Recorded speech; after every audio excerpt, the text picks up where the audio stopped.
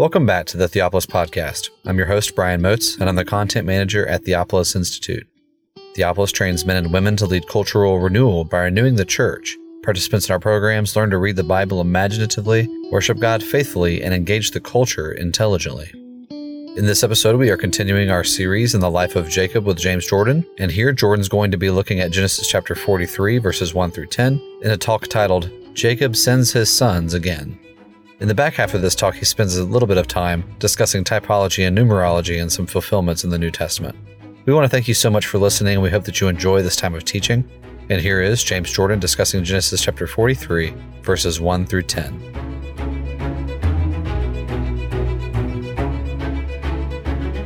Today we plow into Genesis chapter 43, and last time we looked at the structure, and we won't go back to that. But we'll begin with the first section here, chapter 43, verses 1 to 10, which I have headed up, Jacob sends his sons again, and of course the passage ends with the sons coming back. Well, let's hear it from the Fox translation. And the famine was heavy in the land. That's a phrase that's been repeated several times, and now here it is again to emphasize that in the land of Canaan, the famine continued. And remember, of course, they didn't know that this famine was going to go for 7 years. They thought it was 1 year. There had been famines before. When Abraham went down into Egypt at the beginning of the patriarchal narratives, remember there are 3 famines. There's a famine right at the beginning when Abram comes into the land. There's this famine at the end, and there's a famine right in the middle of the history when Isaac has to go to Gerar. These famines didn't last year after year after year, and they have no reason to think this one is going to, but of course we as readers know that this is going to last for a long time. The famine was heavy in the land, and so it was when they had finished eating the rations that they had brought from Egypt that their father said to them, "Return, buy us some food rations." And Jehudah said to him, saying, "The man warned us, yes, warned us, saying, You shall not see my face unless your brother is with you. If you wish to send our brother with us, we will go down and buy you some food rations. But if you do not wish to send him, we will not go down. For the man said to us, You shall not see my face unless your brother is with you." And Israel said, "Why did you deal so ill with me by telling the man that you have another brother?" And they said, "The man he asked about us and about our kindred, saying, Is your father still alive? Do you have another brother? So we told him according to these words. Could we really know that he would say, Bring your brother down?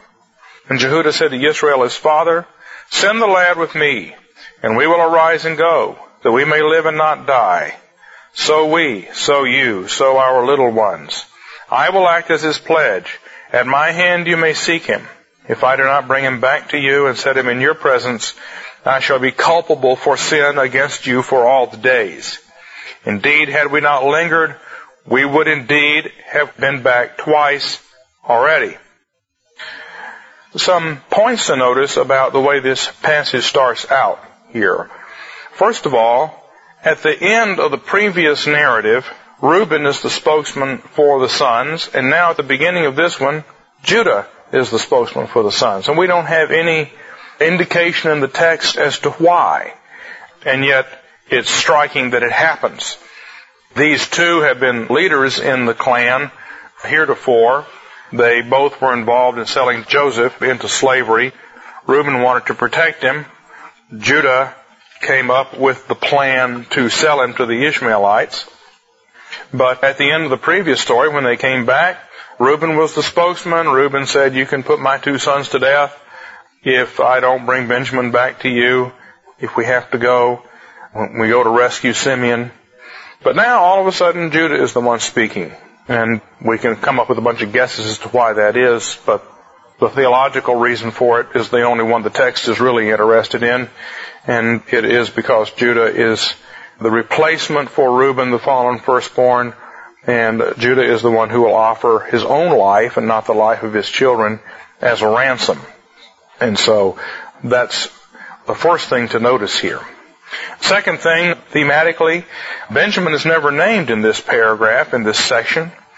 It's only when they actually head off to Egypt in verse 15 that Benjamin is mentioned, and at that time the other men are no longer called brothers or sons.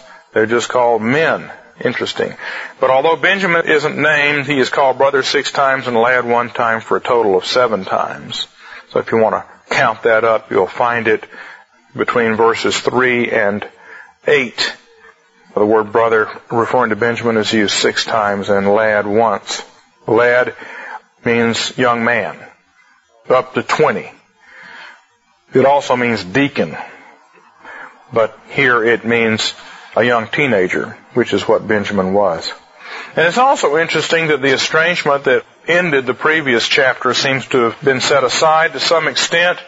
We saw that Jacob said that they had made him childless, which was almost a way of disinheriting them, of rejecting all of them. And now he's called father. He's actually called Israel here instead of Jacob. And I think the reason is that the crisis is kind of drawing them together, in spite of the fact that there is these deep-seated problems in the family. So it's realistic. These people do live together. You can't just hold enmity on and on and on and on and on forever. You have to at least set it aside. The pain has receded somewhat. And in order for this story to have more dramatic force, they have to be somewhat reunited, because then there's going to be a threat of even greater disunity before the narrative is done. So I think those are things to notice in terms of the change of language. Of course, this indicates to liberal scholars that this is just a different version of the same story, that these two things didn't happen. There weren't 2 trips to Egypt. There was just one, and it's told twice, so forth and so on. But we don't buy any of that. There's the Reuben version and the Judah version and so forth. That's just nonsense. But we do want to take notice of the shift in emphasis. There is kind of a general chiasm here. The father says to go back. After all, when the food runs out in verse 1, and at the end, Judah says, we could have gone and come back twice. It's Judah who says in verses 2 to 5 that we can't go down there because of this threat. It's Judah who speaks an offer to come under the threat if need be, offers to die, so to speak, in verses 8 and 9. And at the center, Israel asks how the man learned about Benjamin, and the brothers give an answer.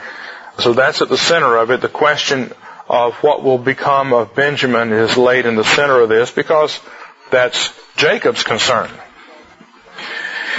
So now we can read it. Verses 1 to 5. A couple of things here. Well, they finished eating, and so Jacob brings it up again. I think we can look at this, the way this works. And he says, go to Egypt and buy some food. See if these brothers still insist on taking Benjamin along. Maybe this was nonsense. Maybe we can get around this somehow. Judah speaks up, and what Judah says is not what has previously been recorded. So used to this, we fail to see it, but in verse 3, the man warned us. Yes, warned us. The verb is repeated twice. He warned us extremely seriously, saying, you will not see my face unless your brother is with you. If you wish to send our brother with us, we'll go down. But the man said, you will not see my face unless your brother is with you. That's repeated twice. Well, that's not recorded in the previous chapter. Joseph had said, you will not depart from here unless your youngest brother says, fetch one of your brothers. And then he says, let one of your brothers be held as a prisoner. Bring your youngest son back to me so that your words will be proven truthful and you will not die. So they keep Simeon, and they're supposed to bring Benjamin back to ransom Simeon. But now, what do we make of this? There's 2 possibilities. One, Judah is exaggerating. He's lying in order to scare his father into letting him take Benjamin. Or this is part of the conversation that wasn't previously recorded. We don't need to assume that all these conversations that take place in the Bible are as short as they're made out to be. Naturally, they weren't. Joseph may have said quite a number of things that weren't recorded in chapter 2, and we don't find them out until now. Or maybe Judah is just explaining the implications of it. If we don't go back with Benjamin, this man's not going to meet with us. He said we had to bring him back to get Simeon. So we just won't get anywhere. I don't think we need to say that Judah is lying or deceiving his father here. But he explains the threat. Israel brings this up again. This time he's called Israel. And I think that we always have to ask why Israel versus Jacob. And I think it's because he is the chief of the clan here. He is probing further into the matter. The fact that the name is used indicates a certain amount of unity. If he was cutting these sons off at the end of the previous chapter, he needs them again now. We're going to have to send them down there. And so he acts again as the clan chief. And he says to them, why did you tell a man you have another brother? Why did you tell him? How did this happen? And then their answer again, the specifics are not in chapter 42. The man he asked us about our kindred. That means he asked repeatedly. He probed about our kindred, saying, is your father alive? Do you have another brother? So we told him, well, that's not what we find in chapter 42. We find that he accused them of being spies, which they reported to their father previously, but now it's when he says, Joseph accuses them of being spies, they just say, we're not spies, we're all sons of a single man, we're honest. And he said, no, you're spies. And they said, look, your servants are 12, we're brothers, sons of a single man. The youngest is with our brother now, one is no more. That's it. They volunteer the fact that they have this youngest brother. Joseph doesn't ask them about it, that is recorded, nor does Joseph ask about their father. But now they say, the man asked, is your father still alive? Do you have another brother? Well, what do we do with that? Do we say that this is evidence of a contradiction in the text? This is evidence of two sources behind this text, two versions of this that floated around in Israel, and then the moron redactor stuck them together here in Genesis, not realizing that there was a contradiction between the two that any liberal could see? No, that's not the case. Either the conversations went longer than they're recorded, and as a matter of fact, Joseph did ask about the father, and he did say, when they said, we have another brother, at some point, well, he asked, did you have another brother? Wondering if they would admit to Joseph. Look back at Genesis 42. See, we could insert these questions in here in Genesis 42, verse 10 or 9. Joseph was reminded of the dreams he dreamt of them, and he said to them, you guys are spies. It's to see the nakedness of the land that you've come. They said to him, no, my lord, rather your servants have come to buy food. We're all sons of a single man. We're honest. We've never been spies. And he said to them, really? Well, how is your father? Do you have another brother? In other words, he wants to remind them of Joseph. Remember, Joseph does not know that Benjamin exists. So if he says, do you have another brother, he's really seeking to remind them about himself. Do you have another brother? Verse 13, they said, your servants are 12. We are brothers, sons of a single man. The youngest is with our father now, and one is no more. Well, that's more of an answer than Joseph expected to get. They might have said, yeah, we had another brother, but he's dead. But now they say, we had another brother, and he's dead, and there's another one, too, who's real young and who's back behind. That's when Joseph learns about Benjamin. So it's easy to see that this conversation might have happened. It's just not recorded in chapter 42, because that's not the purpose of the text at that point. And all the Holy Spirit is doing now, by recording this part of this conversation, is to tell us that Joseph did ask these questions, which I think is the case. Or some people say that the brothers are just trying to conceal the fact that they volunteered this information. You know, they're trying to say that they were pushed into doing so. But that doesn't make any sense. But I know this is boring. I probably shouldn't have even gotten into this. But at the end of chapter 42, when they come back to their father, they report to him that they volunteered this information. Chapter 42, verse 30, they say to Jacob, the man, the master of the land, spoke harshly with us. He took us for those that spy on the land, and we said to him, we're honest, we've never been spies, we're 12 brothers all, sons of our father, one is no more, the youngest is now with our father in the land of Canaan. So they've already told Jacob that they volunteered this information. So I think what they're doing now is saying, look, this conversation went on longer than we reported to you before. The man asked, he asked about us. The duplication of the verb is for emphasis. He kept on asking about this. He probed into us on this. He said, you really have a father. Is your father still alive? How is he? So you have another brother, huh? A younger one as well? One is dead? What is this? Tell me more. He asked and asked and asked and asked and asked about it. So they're telling Jacob, look, this guy was really interested, and we can't just go back to Egypt and assume that he's not interested and he'll forget who we are or anything. He was real interested. We don't know why, but he was real interested in our situation here. And he was real insistent that Benjamin come back with us. He warned us. Yes, warned us, verse 3. He kept warning us over and over again, you're not going to see my face unless Benjamin comes with you. I think this is all very believable. I don't think these brothers are exaggerating or lying. They're just telling us more. They're telling us that their conversations with Joseph were a lot longer than they're recorded in Genesis 42. And we can be sure that this conversation with Jacob lasted a long time too. Jacob didn't say just once, why did you deal so ill with me by telling the men you have another brother? And they said these simple sentences. This is an hours-long conversation. It's condensed here. This is the essence of it, and this is what the Spirit wants us to know about. So, again, this is part of showing that you can't evade this man.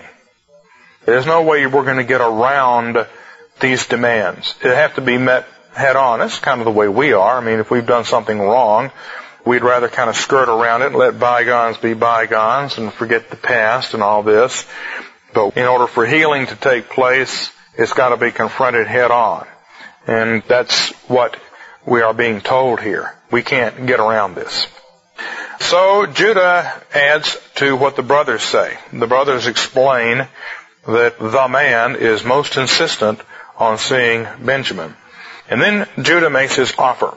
And he says to Israel, his father, and I think the use of Israel here is significant because it's repentance on the part of the sons that is going to reconstitute Israel as a community which has been broken as a result of the sins of all these sons. It's been broken over and over again. Judah said to Israel, his father, send the lad with me that we may arise and go, that we may live and not die. There's that phrase, live and not die, which occurs throughout both of these stories, the previous one and this one. Life and death is the issue. Live and not die. And as I pointed out to you last time, at the end of this, Jacob dies and comes to life again. When Jacob heard, when they came back, let's just read it again. When they told him, saying, Joseph is still alive, his heart failed. He had a heart attack. Not really, literally, but this is death. And then, when he saw that this was true, their father's spirit came to life. So, this is all major theme here. Death and resurrection, a new birth. And Judah says, we've got to do this so that we live and not die. We're going to have to appeal to the man in Egypt for life. And that's a trick, you see. Part of what Joseph said to them last time they went down there was that Elohim would make a way for them to live and not die. They can't look to Joseph or Pharaoh for life. They have to look to God for life. And they don't understand that completely. They've just gone down there appealing for bread to this man. Well, what do? If you start off the day by saying to God, give us this day our daily bread, then it's okay to go to the store and buy some. If you say to God, give us this day our daily bread, then it's okay to go to a charity and ask for a free loaf of bread if you're poor. As long as you know that you're asking God first and ultimately it comes from God. But if you don't do that, then it's idolatry. If you assume that God has nothing to do with it, then you're looking the wrong way. And we saw in the last story, they go down there to Egypt, appealing to Joseph and Pharaoh for bread, and they get thrown in prison. And then Joseph says, I fear God, and if you fear God, you can live and not die, and you'll get bread. Well, this is exactly what's going to happen again in this story. They're going to go down there looking to Joseph for bread, and they're going to be told that bread comes from God. Just as the famine came from God, so bread came from God. So they have to be brought to a fuller awareness of reality, just as Pharaoh did. Joseph had to go before Pharaoh and say, Elohim's in charge of everything. Your gods are not. The sun plays its part and the Nile plays its part, but they're not the ultimate powers. God is behind these other powers, and He's the one you need to deal with. And the brothers need to learn the same thing, something we always need to learn. This is in theology called the distinction between proximate and ultimate causes. A proximate cause is a near cause. An ultimate cause is how God causes everything. So, if I drop this watch and you watch it fall, the near cause, proximate means near, the near cause of this watch going down is gravity, what we call gravitational attraction. So this watch goes down because that's caused by gravity. But what's the ultimate cause? The ultimate cause is that God created a universe that has gravity in it. The ultimate cause is that God is always actively working everything in the world, and God caused this watch to go down. Well, what do you worship? They're both equal causes. It's true that if you want good crops in Egypt, you need the sun and you need the Nile. It's got to flood and make mud. Then the sun has to shine, and then the crops come. These are proximate causes, and it's perfectly valid to take them into account, to know when to plow, to plant the seed at the right time, to do all this stuff. But is that the ultimate cause? Do you worship these near causes? No. You have to transfer your worship to the ultimate cause, which is God. And it's the same thing here. Yeah, if you want bread, you're going to have to go to Joseph, and Joseph's going to have to give it to you. Yeah, that's quite true. That's your proximate cause. We don't set that aside. But the ultimate cause is God. And you know how people do this. You run into people who say, well, I don't have any bread, but I'm not going to ask for any because I've asked God, and now I'll just wait for it to drop out of the sky. Well, that's ignoring the proximate near causes. No, you've got to go out and earn some money and buy bread. Or if you can't, you've got to go and ask somebody for it. You've got to do some things. And you've got other people who say, all that matters is for me to make money and buy bread. I don't need to ask God for it. Nope, that's ignoring the ultimate cause. It's a matter of having these things in their right relationship, and that's part of what's going on here. So, they have to learn who to ask for bread. Now, we come to what is, in a way, the beginning of the turning point in this story in 9 and 10, which I've mentioned before, but now we're here, so let's talk about it again for a second. Judah says, I will act as Benjamin's pledge. At my hand you may seek him. Remember, Reuben offered his own sons. Well, that's nothing. It's not the same as offering yourself, although, of course, it would be terribly painful. But what's the point of that? Judah says, I will be a pledge. If I don't bring him back to you and set him in your presence, I'll be liable to sin against you for all the days to come. Now, that's kind of vague. But what it means is, I'll be in your hands. You can do anything you want. I'll be guilty. And guilty, you can put me to death. Guilty, you can make me be a slave. Whatever. I will bear the burden. I will take the guilt. I'll be the substitute. Now, that's the start of it. And when push comes to shove, will he actually offer himself for Benjamin? And the answer is yes, he does. So, this is the beginning of the turning point in this story. And why Judah is fit to be a king. Because in the Bible, the essence of kingship is to die for your people. Our shorter catechism says, how does Christ execute the office of a priest? And it says he executes the office of a priest by dying for his people. And then our catechism says, how does Christ execute the office of a king? And it says he executes the office of a king by ruling his people. That's not correct. A priest does not die for people in the Bible. The king dies for people in the Bible. It's not the priest who's called to die. The priest offers sacrifices, and there's a sense in which the priests die, but not like the king does. And if you look at Jesus himself, how does he die? The sign on the cross does not say Jesus of Nazareth, high priest of the Jews. It says king. He comes to Jerusalem. He's proclaimed king on Palm Sunday. He's put on trial as a king.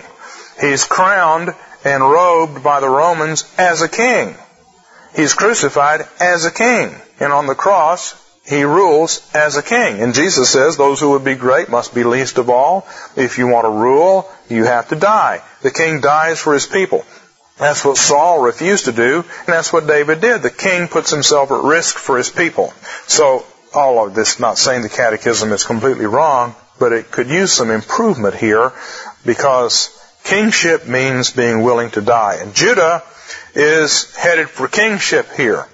Because at the end of this story, remember, Jacob says, the scepter will not depart from Judah. Judah is the one who is going to earn the right to be a king. Why? By being willing to die for someone else. That's how we become kings. That's how we live as kings. Once you become a king, you have to be willing to die for your people. A priest doesn't have any people. A king has people. And so, if you're going to die for others, if you're going to die for your people, you have to be a king. And this kingship notion is coming in here. Why? Because we're moving from a few individuals into a nation. Remember, this whole narrative has moved us from Jacob, the individual man, to now Israel, the captain of a clan of people. And we have all this brother strife. And how do you correct all the societal problems that come when you have a bunch of people? You have to have law, and you have to have a king. Joseph is, in a sense, the king. Judah is going to be the king. Moses is going to be the king. Somebody has to be in charge. Not just a father, but somebody bigger than that. And you have to have law. And so everything is being set up here along these lines, and here's part of it. Judah is a fit king because he's willing to die for others. Even in the book of Hebrews, when it talks about Jesus dying, does Jesus die for us as Aaron, the high priest? No. Jesus dies for us as Melchizedek, who is priest and king. So, the king being willing to die, the king dying for his people, that's major themes, kind of not very well noticed. But we need to at least notice it here, because that's how Judah becomes king, by being willing to die for Benjamin. All right. Anybody want to ask anything about this section before we move on? I mean, I don't know, it's complicated, but... I want to ask something a little tangential. All right. Tangential, Bob? No. You can ask it. You point out that in verse 8 verses, you have 7 words that constitute a pattern. And this pattern 7 is often the pattern. Yeah. In your judgment, having studied this an awful lot, do you come up with the conclusion that the human authors were preconceiving a design in order to do this, or rather that as they wrote, the Spirit of God was putting the design in there, and they probably didn't even realize the chiasms they were using or the symbolic use of numbers or whatever. So how do you judge the involvement of the human in that kind of thing? Well, you see, Bob, it's kind of like proximate and ultimate cause. Yeah. But the question is, when a key word occurs 7 times, or we have an intricate chiastic structure, how much was the human author aware of this, and how much of it was that they wrote this and the Holy Spirit superintended it and they weren't aware of it? Well, I don't doubt that there are many things in the text that the Holy Spirit superintends that they're not aware of, especially as regards types that are explained later on prophetically. But in terms of literary structure, I think that they did know what they were doing, because we teach everybody to read, which means we water down what teaching how to read and write means, because we teach everybody how to do it.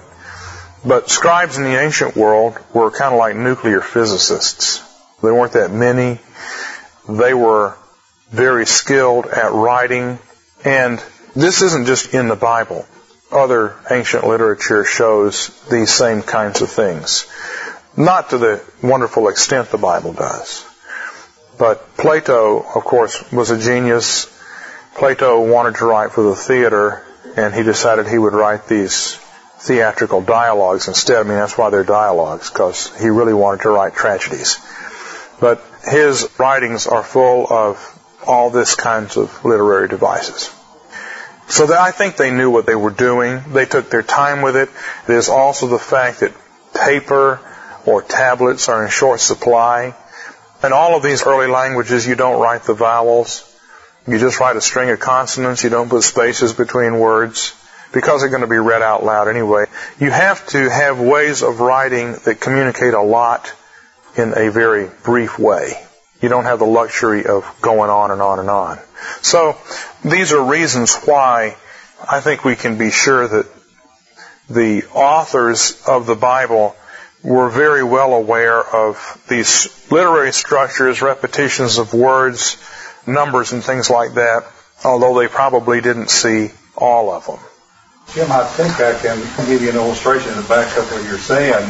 From what scholars tell us, and I think it's true, the book of Psalms, it's pretty obvious that you have that divided up in 5 different books. And then when you begin to look at different Psalms, it's obvious that you have tremendous organization. For example, I'm trying to think what Psalm it is, either 150 or one of them, where the Psalm, every stanza in it starts with a letter of the Hebrew alphabet. Mm-hmm. Psalm 19, I think it is. Well, there's about 8 of them that do that. So highly organized. Look at it, that it is obvious that somebody had to devote an awful lot of time to that. Yeah. So that's the quick answer. On the other hand, whoever wrote, assuming Joseph or Moses or whoever finished up the story of Joseph in prison, they would have thought, yes, Joseph being thrown into a pit, Joseph being thrown down into prison, that's like death. And while he's undergoing this death experience, there's 2 malefactors with him, one of whom is saved and ascends back to Pharaoh's throne, and one of whom dies. Well, they would have had no clue that that would happen again at the cross. With a twist, that Joseph is the one who asked the cupbearer, remember me when you come back to Pharaoh, and it's the other way around on the cross. See, they would not have been able to know the prophetic typological side of it. But for the rest, the literary side, I think we have to assume that they did take a lot of time with this stuff. And they were used to it, and they were trained at it. We're just not. Of course, we get trained at it. I mean, I've gotten to where I'm a little bit better than I certainly was 20 years ago, and I'm sure you all are. You're starting to look for these things and notice them too. Now, for instance, if you were at home looking at this in verses 3 to 7, you will not see my face unless your brother is with you. If you wish to send our brother with us, we will go down. You will not see my face unless your brother is with you. Why did you tell a man you have another brother? Do you have another brother? Bring your brother down. Probably after listening to me teach for the last several years, you might think to yourself quite independently of me, well, now look at that. This word brother is repeated over and over again here. And you might say, I wonder how many times it is. And you start counting them up. You say, 6 times, huh? Well, Then you notice that the word lad is used. The word Benjamin is never used. So you might think, well, this is probably significant. Either 6 times or 7 times. You begin to pick up on these things, and you begin to think the way the writers thought. But yeah, they thought this way. I think you're saying that the care with which a person would write poetry goes into the writing of the narrative as well. Yeah. The Bible is written in prosody. It's in between. That's why it's nice to have it lined out like this, to where you can see that John chapter 1 is always a great example. It's almost a poem. In the beginning was the Word, and the Word was with God, and the Word was God. He was in the beginning with God. So, yeah, it's carefully done.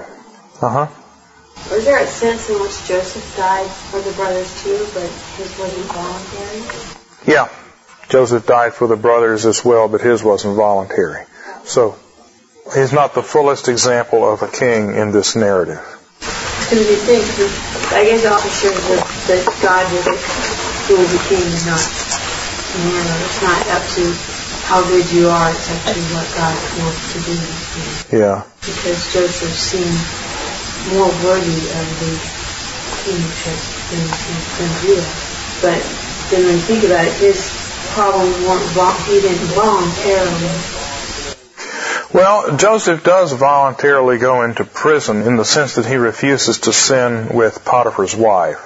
So, I just think we have to see that all of these are partial, and when Jesus comes, they're in their fullness. Hebrews chapter 1, interesting opening verses say, God partially revealed things. That is, in various parts. So you put them all together and you get the full revelation. But, yeah, in different ways, Joseph and Judah are both kings. But Judah is the larger example, because when we get down to the prophecy at the end, it's Judah and not Joseph who is said to carry the kingship in Israel.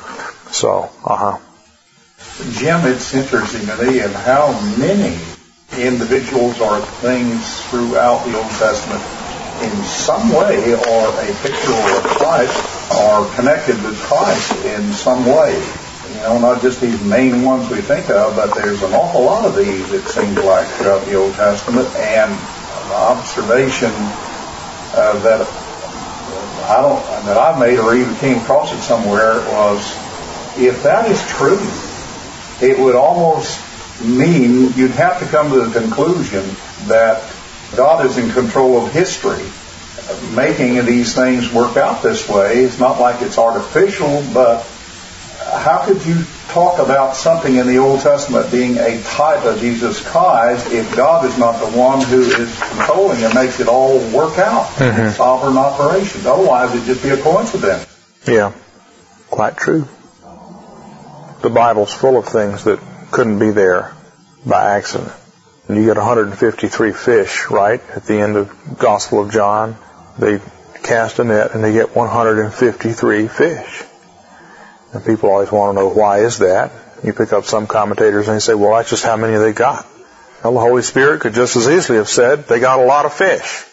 But he doesn't. He says 153. Now, why does he say 153? What is 153? You'll never guess what it is because you don't know. You'll never guess because they don't teach you this in school. You have to think like an ancient person and know what 153 is. I'll tell you. Augustine pointed this out. And it depends on whether you are willing to accept number symbolism in the Bible, but 153 is the triangular of the number 17. If you start off with 17, and then 16, and then 15, and then 14, 13, 12, 11, 10, 9, 8, you have the triangular of the number 17. There's 17 on a side in a triangle. The number 666 is the triangular of 36. Well, what is 17? 17 is 10 plus 7. Both very significant numbers, and this is a number that occurs in the Psalms a lot. Plus, these two numbers are related. 10 is 2 times 5, and 7 is 2 plus 5. Just as 12 is 3 times 4, and 7 is 3 plus 4. Now, we've just got it in our minds that God wouldn't do this, but he does. And they're fish, they're Gentiles, but this number structure is here. That doesn't explain all of it and why it's there, but these are significant numbers. 10 and 7, 17. Number 17 occurs a lot in the Bible as a combination of 10 and 7. And here we have 17 raised to a certain kind of power. It's one that we don't study in math anymore. We're used to multiplication and factoring and all these other things, but we don't teach about triangulation very often. How many of you ever heard of triangular numbers? See? In the ancient world, they knew about triangular numbers. See? How's it tied with the 153? This adds to 153. 17 plus 16 plus 15 plus 14 plus 13 all the way down to 1 adds to 153. So, I didn't write the Bible. There it is. Is there any theological significance to this triangulation? Well, yeah, I think that behind it is 10 plus 7. But exactly why, I'm not sure. Then you can read the commentaries on that. The ones that take it seriously. I'll show you another example. Jeff Myers preached on this while I was there, just for fun. It's stuff that I think would have to have been understood by the author, but we don't pick up. In John 5, you remember this story in John 5? It says there was a sheep pool, a pool for sheep, having 5 porticos, and there was water there, and there were a multitude of sick, blind, and lame, and withered people hanging around it, because every now and then an angel would come and trouble the waters, and whoever got in the waters first would be healed. And it said a certain man was there who had been 38 years in his sickness, and then Jesus heals him. So Jesus is like the angel who heals one person at a time. And Jesus heals him. It was on the Sabbath, and the Jews jumped on this guy and said it's not permissible for you to carry your pallet on the Sabbath, which Jesus had told him to do. And they attack him and cause a bunch of trouble for him on the Sabbath. Now, the question is, exegetically, it says he'd been there 38 years. Now, you can pick up X number of commentaries to say, well, that's just how many years he happened to be there. That's it. Well, no, of course that's how many years he happened to be there, but why doesn't the Holy Spirit say he'd been there for many years? Unless you do something with the 38, you're not paying attention to the text. But John intends for you to take 38 seriously. Why? What is 38? What are 38 years? Well, they wandered 38 years in the wilderness. That's right. They wandered 38 years in the wilderness, and then they came into the promised land. And what does the book of Hebrews say that means? When you enter the promised land, you enter into Sabbath rest. This was on a Sabbath. This man enters into Sabbath rest. And when you came into the promised land, who did you meet?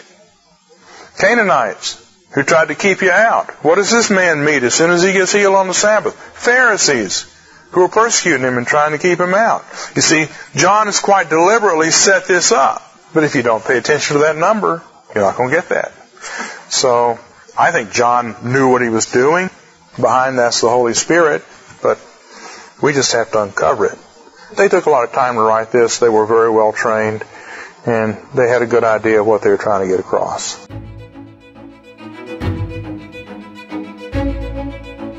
Thank you again for enjoying this episode of the Theopolis Podcast.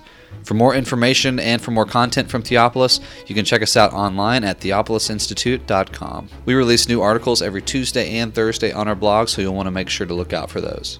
You can also find us on Twitter at _Theopolis and on Facebook if you just search for our name. If you've been helped, sharpened, and encouraged by this podcast, we'd really love it if you would go to iTunes and leave us a review. It just takes a few seconds, and it really will help us along in getting our content in front of new listeners. That's all for now, friends. We really look forward to being with you all again in the next episode. And as always, thank you so much for listening.